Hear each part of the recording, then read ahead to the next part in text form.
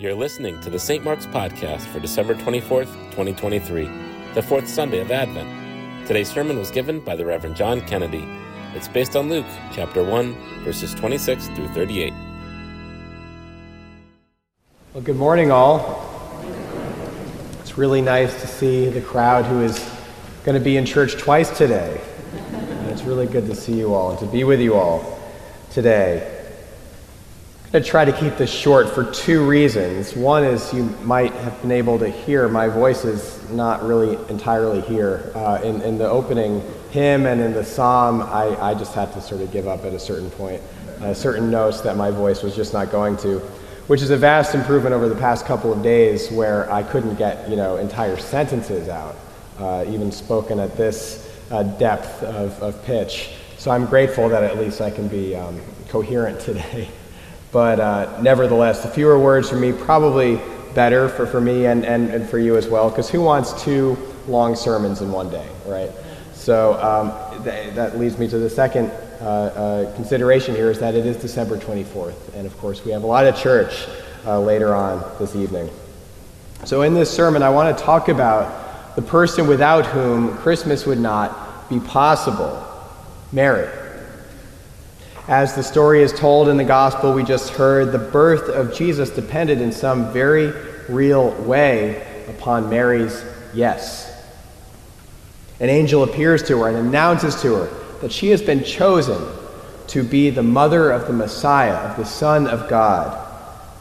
What an awesome, even terrifying thing this is, to be faced with carrying divinity in her body, to be pregnant with a child that does not have a human father, to be caught up in the center, in the nucleus, the destiny of her people, of the people of God, and indeed the destiny of the entire world.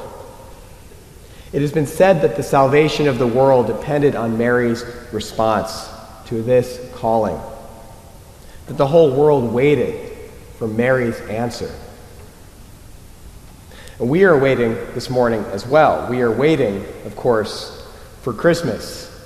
It is only hours away now. We can basically reach out and touch it.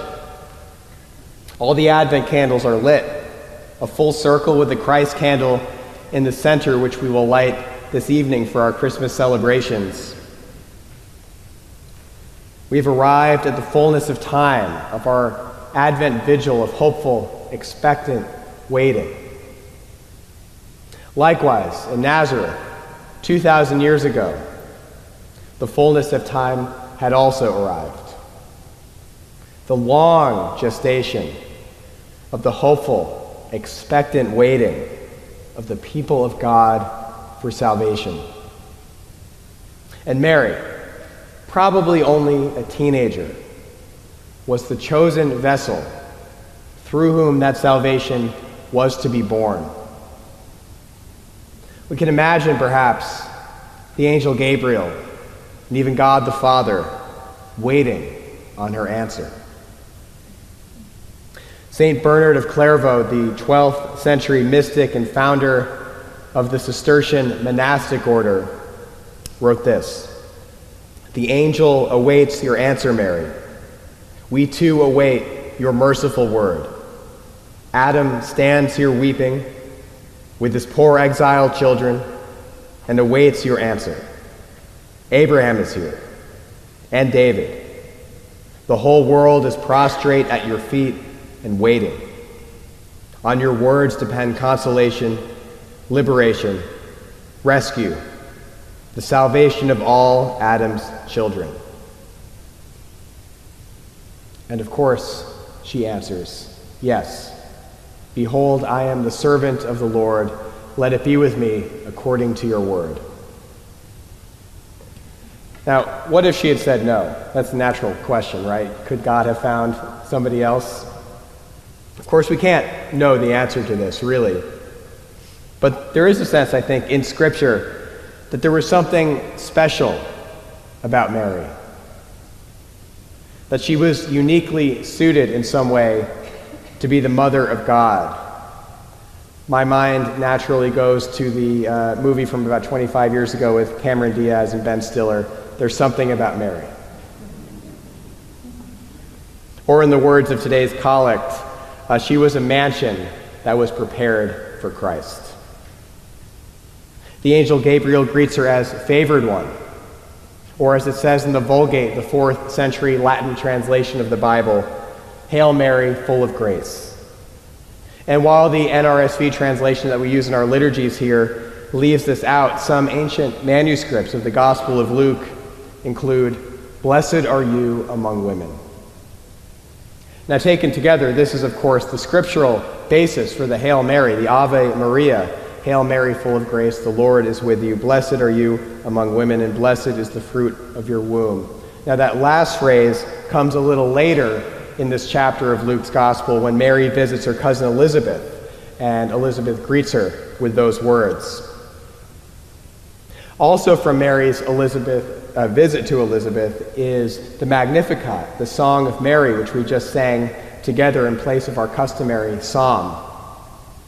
Now, the Magnificat, the Song of Mary, has been used in Christian worship and liturgy since antiquity. It is said daily at Vespers or evening prayer by monks, nuns, and other Christians who pray around the world. Now, in the Magnificat is a prediction, a rather bold claim made on Mary's part. She says, "From this day all generations will call me blessed." And how right she was. There is evidence for devotion and veneration of Mary going back to the 2nd century with paintings in Roman catacombs and the writings of 2nd century theologians such as Irenaeus. And devotion to Mary flourished in the 5th century with the ecumenical councils of Ephesus and Chalcedon, which we as Anglicans recognize and which affirmed Mary as the Mother of God, or the Theotokos. The significance of Mary in the lives of Christians all over the world to this day and throughout time cannot be overstated. Marian pilgrimage sites are some of the most popular in the whole world. The Church of the Annunciation in Nazareth, Lourdes in France, Guadalupe in Mexico, to name just a few. People pour in from all over the world to get close to Mary. For millennia, she has captured the imagination and hearts of artists, poets, and ordinary people.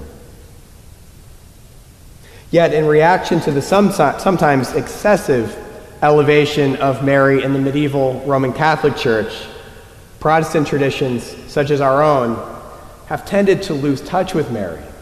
We've tended to go much too far in the other direction. And so we don't tend to honor her or connect with her or think about her very often or very well.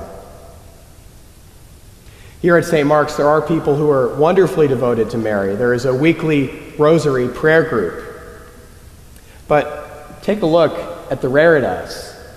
And this is a magnificent thing. Somebody who I was talking to this morning said it's the most beautiful thing in the world, and it just might be. There are 184 figures on it. We have stars, planets, plants, animals, biblical figures, saints, reformers, the symbol of the UN. But who's missing? Mary. Mary is missing from the Reredas. In fact, there are only 4 women at all on the Reredas, all from the Old Testament. Now, this is a shocking omission, I think. And perhaps it is emblematic of Mary's omission in many of our spiritual lives. And yet, regardless, Mary is here to help us live our lives as followers of Jesus. In her humility and her contemplative disposition, she is a powerful example of what it is to be open to God, to be people through whom God's light shines. We can learn from her. But more than that, we can draw near to her. Insofar as we as the church are the body of Christ, Mary is our mother as well. And so as Christmas is upon us, perhaps we might take some time to learn from Mary and call upon her prayers and her motherly love to help us, like her, be mansions prepared for Christ. Amen.